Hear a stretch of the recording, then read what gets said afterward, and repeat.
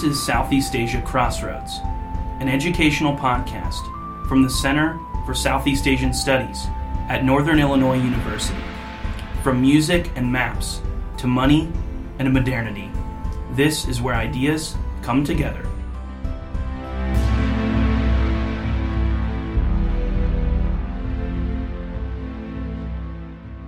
Well, welcome to another edition of Southeast Asia Crossroads. I'm your host, Eric Jones, and with me is John Racek. Thanks for joining us. Thanks for having me. Yeah, John comes to us from the Indiana University Bloomington, apparently much warmer. Less snow down there, yes. It just snowed on us here in Halloween in northern Illinois, and you must be below some threshold. Yeah, well, we got flurries, but nothing like what you have I don't want to here. hear about flurries, but...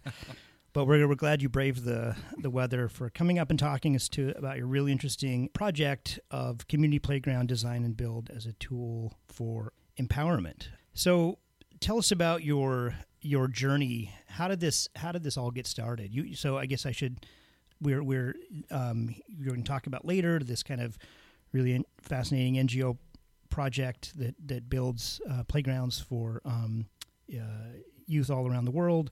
But how did we start on this journey? Sure. Well, I was trained as an architect and worked, had my own firm in Boston and Los Angeles for a long time, and enjoyed the work. But I got to what kind of stuff did you build? We did a lot of housing, but mostly furniture design. That was kind of a niche that we fell into, and we did. We did furniture for hotels and restaurants and sort of high-end applications, and it was great. I enjoyed it. It was what I thought I really wanted to do, but over time we ended up. I found myself choosing bathroom tiles for wealthy clients, and they would spend $10,000 on a bathroom or just on the tile, and I found that I was looking down a path that I really was less and less interested in traveling. And so luckily 2008 happened, which is kind of a funny thing to say. But the housing crisis, the financial crash. Yes, the recession hit, and it hit the world of design and architecture pretty hard. And people stopped spending money on. They stopped spending $10,000 on bathroom tile, and it ended up being a great opportunity for me to kind of reassess what I was doing. And I moved to Thailand with my wife and my two young daughters. And my parents thought I was crazy to do that, and but it turned out being probably the best thing I ever did. How did Thailand enter your radar? Just out of curiosity? My wife and I had traveled there before we got married, and it was just a place that we really enjoyed it and wanted to go back. And so you said you ended up in Mesot, is that right? Yes, in Mesot. I had a friend who was working there, and I started. We just were hanging out with him, and so what's the vibe in Mesot like when you started thinking about?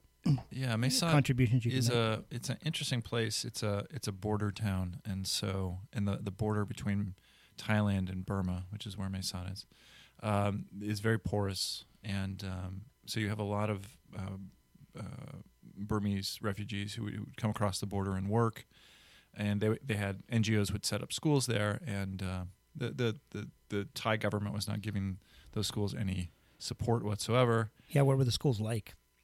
Really very basic. There were some NGOs who were building schools, but mostly banana leaf roofs and maybe cement walls if you were lucky. But for the most part, they were just sort of shelters more than anything else. 4 walls and a chalkboard. Yeah, and no books and color, no paper. And I had taught elementary school. For a couple of years when I got out of undergrad, and so I had some experience in the elementary school arena, and these schools were very different. And so, but also in disadvantaged schools in Los Angeles, right? Yes, yeah. I'd worked in Compton, California, in a pretty disadvantaged school, but compared to what I saw in Thailand, it was pretty well off in relative terms. And so we started having conversations with the principals of some of these schools, and they said, getting kids to come to school is a huge challenge. Getting new kids to show up to enroll in school is a challenge, and keeping kids here is a challenge. And so he sort of told us, what can you do about this? And I was looking for I was a man looking for a project, and I found it there, and we started building. Some very basic playgrounds using found materials. And your plan is involved to really kind of puzzling around trying to use the materials and culture at hand, and did it start that way or just kind of out of necessity? Like, hey, did you initial ideas like, well, let's have shipped over like playground equipment like we have? Yeah, what were the? We went through a bunch of different ideas, and we started there. How do we get playgrounds from the U.S. to here? That's what you know, right? And that was would have been just a disaster. Just because of customs, and I've run into people who've tried to do that in the past, and they will ship something to a foreign country, and all of a sudden the playground, in the container will disappear, and they'll never see it again. And you think of how much, and now that different ways a dollar can be used or contributions, like all of the resources that went into wastefully shipping that, if it even got there and if it even worked, like what that could do on the other end. That's right. Yeah. That's right. So we pretty early on figured out that building something was the right way to do it. And mostly it was out of necessity. We just didn't have any money. We were just a couple guys trying to help out a school.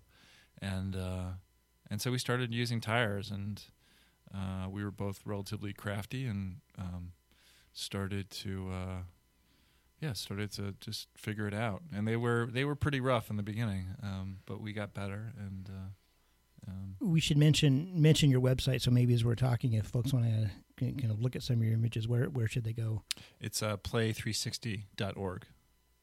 Right, and so they can, and some great images. Do you have any images up from the early days up there of the? Yeah, I think there's a couple from our Thailand days. A couple things that were important to us is things were very colorful. Color has always been a really important part of the work, mostly because a lot of these environments are pretty drab. And so like a refugee classroom might just be devoid of any of that kind of. That's right. And so, we wanted to make it visually interesting. It was important that it was safe. In the beginning, it was just us trying to figure out these designs. But over time, it was really important for us to involve the community, and that was sort of, I guess, phase 2 of this work was. After I had left Thailand. So phase 1 is, let's see if we can build a playground that works, and then. And we did a bunch of those. But eventually I left Thailand and came back to the U.S. And I guess that would be phase 2 of this journey that I'm on. And that was about, can we really, we have these designs, can we really think about impact? Can we think about sustainability as an organization? Can we think about really involving the community and getting buy-in and making this about making it more than just about play and making it about education, which is eventually what it turned into. You mentioned that your work evolved to, instead of to design systems instead of objects, or what do you mean by that? Yeah. As an architect, I was trained to we design buildings, which in a lot of ways are just these objects in the landscape. And my first couple playgrounds, I fell on my training as an architect, as a designer, and I wanted to make these really elaborate, beautiful things, these beautiful objects. But that wasn't the right criteria, and I learned that pretty quickly. That something that is super interesting is also super hard to build, and oftentimes very expensive and hard to replicate. And so I realized that I was using the wrong criteria for this work, and the criteria became about: is it safe? Can we replicate it? Is it low cost? And so the designs became very simple, and they became very durable. Yeah, so maybe talk about some of the materials that that were used and how those decisions are made. Sure. So we use a simple palette of materials. We use a lot of tires, motorbike tires, car tires, truck tires, and we use those because no matter where you go, even in the most remote places, you can find them. We use logs, we use chain, we use paint, and with a couple exceptions, these have been materials we can find almost everywhere. So we choose these materials because they can be found anywhere. We always ask local labor, the community members, to help us build. We ask them to bring their own tools. And the tools, we use these tools because we could easily bring a power saw, but if we use their tools, then we know that they can replicate this thing, that there's nothing specialized. If they want to build another one, or if they want to add or modify. That's right. So it's that's where I think the empowerment becomes, is we're showing them a model of this playground, and we really want them to replicate it. And that's there's usually some individual who this just sparks a fire with them. And I have a long list of people who are out in the world, sometimes as part of a group, sometimes part of a parent group, but sometimes just themselves, who are out there building playgrounds, and God knows where. And they got involved building a playground in their area, and then what's your usual thought process? Like, hey, I know I've got other family in this area, we could build one there, or what's I think sometimes they're usually laborers, they're usually sometimes they're farmers, or I think it just provides a very interesting opportunity for them. And people, they tend to be very entrepreneurial, and they have this idea, they have this model, they know how to do it, and they can find the materials, and then they just run with it. One thing that I hadn't thought of, but I, of course, recognized when you said it, but realized the way that this could matter in unintended ways, is how educational engagement at the parental level is really gendered around the world in a lot of ways, and it's usually that a lot of the teachers end up being women. And then it's the mother's job to sort of to worry about what started. Is it the building aspect, do you think, that started bringing fathers into that picture, the men? Yeah. We don't usually specify with the communities that we work with on which gender should show up to build a playground, but it typically is men. Though the women, in certain places, women will take a very active role in the construction, which we encourage. But it is proven over time that it becomes something that the men get involved in, and it becomes. Is this their first sustained involvement with the school? In most cases, if you had to, in a lot of cases, this is their first time that they are been actively asked to do something, and we, they sacrifice. They have to usually take a day off from work, which is hard for people who are kind of subsistence farmers or day laborers, and so it's a sacrifice for them. But we always find people who are willing to do it. So the mission evolved from, you said there's only so much that you or your friend could do in terms of putting it on yourself. So you said it kind of quickly evolved into sort of training as part of the mission. So how did that evolve, and what I guess what did you learn in that process? It evolved into this training model just based on really this desire for having impact. That this idea of training people to build these playgrounds, because they're simple, because of the way we structure this, that local materials, local labor, local tools, that most people could build these things, and so the training really became the central way of getting these playgrounds around the world. Having a good partner was also a very important part of this. We always work with a sort of middle range or medium size NGO who oversees lots of different schools, and they understand the value of play. They oversee lots of schools. It's been a way for them to, add another dimension to their assistance to some of these schools.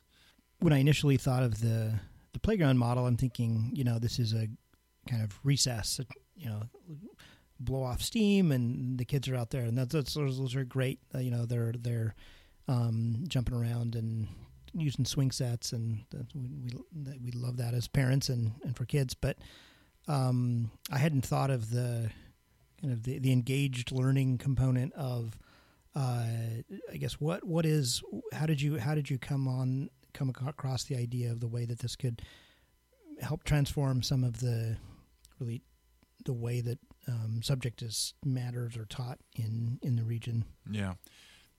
I think the education. So we embed these educational aspects into the playground.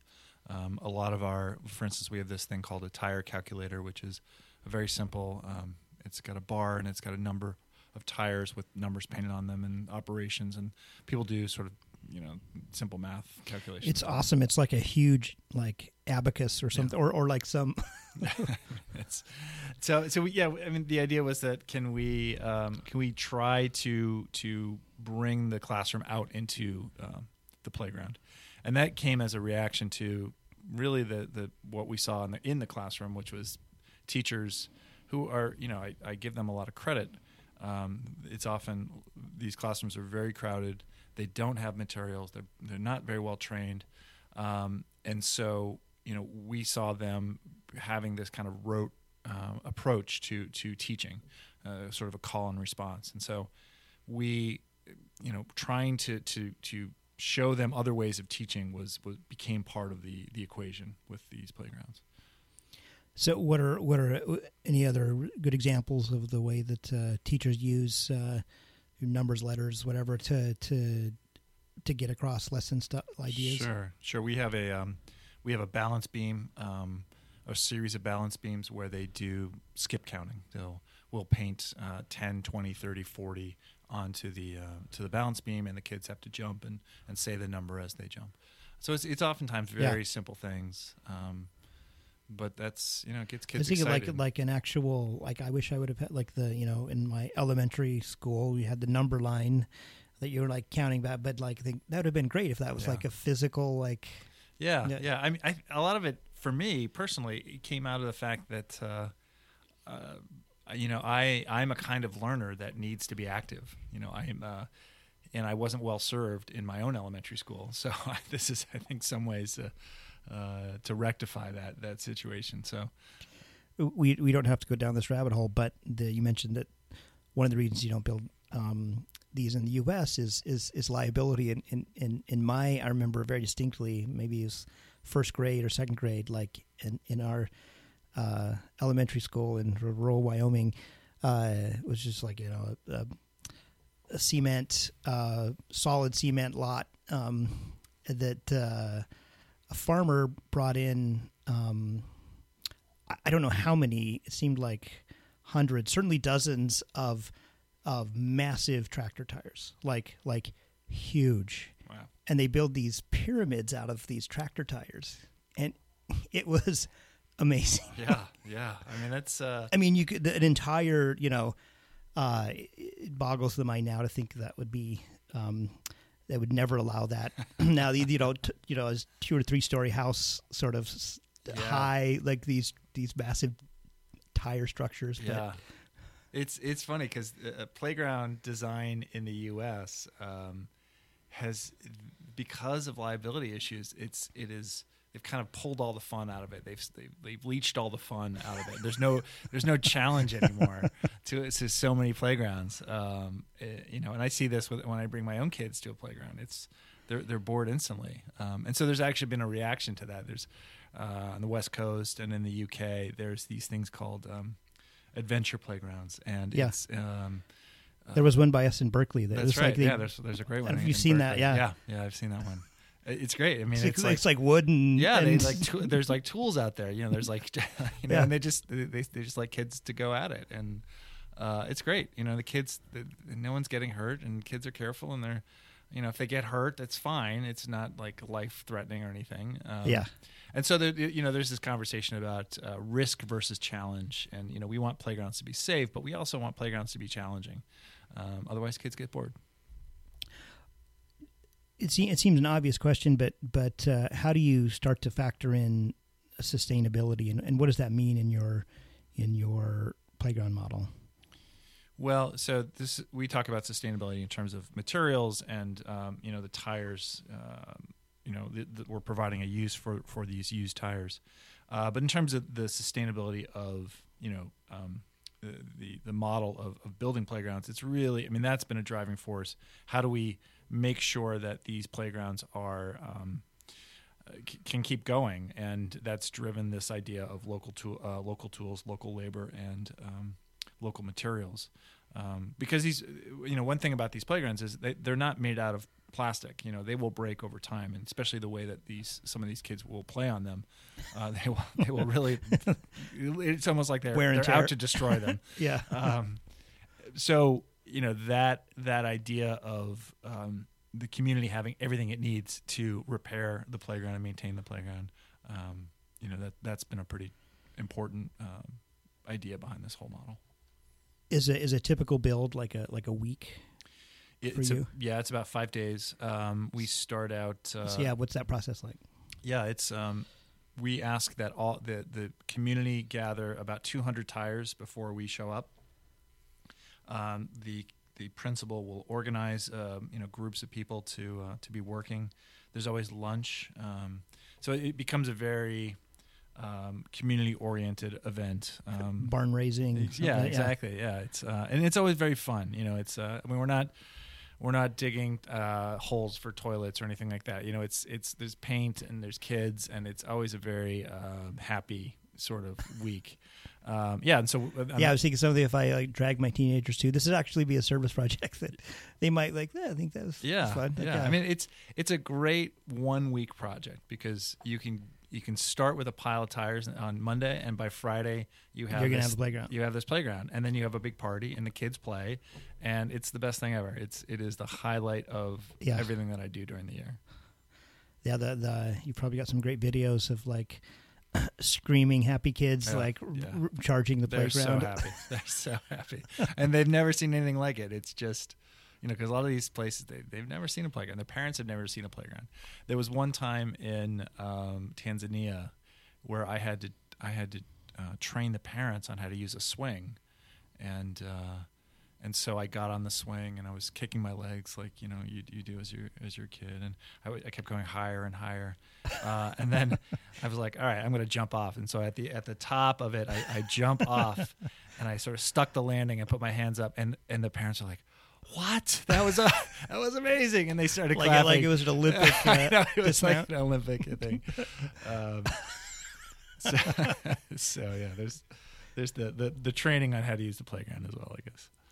Well, and I can imagine too so if parents and community members are part of they've collected the resources, they've put in the man hours to that has to change their relationship with the school in that space, right? Yeah, I think so. We hope that it becomes this catalyst for parents and for the principal. The principal will usually have this group of committed parents who've shown up day after day, and he or she is always very happy to have them, and will oftentimes they become the kind of a group that he can go to for whatever other projects he has in mind. So it's we hope that and we've heard instances of these groups of parents who've built the playgrounds. They will be the ones to maintain it. They will be the ones to build a fence if necessary, or build a garden, or build new playground equipment. And so it gives them, I think, another way of experiencing their kids' school. Are there instances where it has changed some of the calculus of civic engagement, where communities or parents or start pushing the municipal authorities to put in more resources, that's a good question. I'm not sure. I know it becomes in my own work as a as a faculty member at Indiana University, I'm interested in placemaking, and these playgrounds I think become places in the community. Oftentimes, this idea of a public space is very rare in a lot of these communities, and so this becomes a place where everyone is welcome. You'll have, if there is a diversity of ethnic groups or tribes within a village, this becomes a common space that they all can occupy. Interesting. And it's the kids are there, and so the parents will be there. And I always feel like if people can play together, they can live together. Yeah. And so, I think it's I haven't documented that, but I've seen it enough times that I feel. Did you start out thinking that would be a result, or? No, it sort of happened. I mean, a lot of this, I love to say that I planned out and designed all of these outcomes, but it's really kind of evolved and happened on its own. Since this is a podcast that focuses on Southeast Asia, you mentioned Mesa. What are some of the other outcomes of your work in Southeast Asia? Yeah. But also maybe mention some of the other areas in the world, sure. because it's really interesting. Sure. We've done Thailand, like we mentioned, Cambodia, Laos. We've done organizations that we've worked with have done a lot of work there. I wonder if do you have I guess I'm thinking I bet I've seen some of your stuff, and as I travel around Southeast Asia, you showed the pictures of those. I mean, maybe there's probably more than one organization that has the brightly colored tires, but some of it looks really familiar. I hope so. How many playgrounds are we talking? We've done throughout the world. We've done, or organizations that we've worked with have built over 120. That's kind of our current number. In Southeast Asia, we have some really strong partners. The organization that works in Thailand, Cambodia, and Laos, they've done probably 25 different playgrounds. We worked in Myanmar. We have a young group of people we've trained. They've built probably 18, 19 playgrounds. We've done a little bit of work in the Philippines. There's a large foundation that builds daycares and housing developments, and they've built a lot of playgrounds. So we've done a good number in Southeast Asia. I don't have a hard number on that, but there's been a lot of good playgrounds there. So what's the normal pathway that a playground gets initiated and built? Sure. Someone will usually reach out to us, or we will hear about an organization that's doing good work. We will start a conversation. It's important that they understand the value of playgrounds. That the value of is that usually an NGO locally that is yes, is that connection point? There'll be an NGO on the ground who will start the conversation with, and they're usually focused on schools or focused on education. And we'll try to we try to vet our partners pretty well, because the thing that's going to determine the success of a project is really that on the ground partner. If they are committed, if they are a great organization, then we're going to have a great project. If they are lukewarm about this project, it's not gonna have a long lifespan, I think. So we will start that conversation. We will set up a training. We will travel there over the course of the week. We'll build the playground. We leave, and then they continue building playgrounds in their region. So it's I guess it's that NGO, and then the parents at the community members at that school locally, that they're involved in the building with you, and so it's the idea that they're going to go out and replicate that model over and over. Yes. How has it grown? What's some of your worldwide reach? So we work in 3 regions: Southeast Asia, East Africa, and Central America. And now we're doing a lot of work in India. It's what's happened recently is that we've been working in a closer way with different types of organizations. We're working in India with a group that does a lot of disaster relief, and we're trying to address childhood trauma with the playgrounds. We're talking with some people who work in refugee camps in Uganda. We've worked with groups that are interested in public health. And so the types of organizations that we are now working with has changed, and that's very exciting. What's next for Play 360? Well, we have 3 big projects that are pretty close to being launched. One in Belize, and we're really focusing on improving how our curriculum aligns with the national curriculum of Belize. We have a project in Ethiopia, and that's really working closely with an organization that is focused on disability. So we just last summer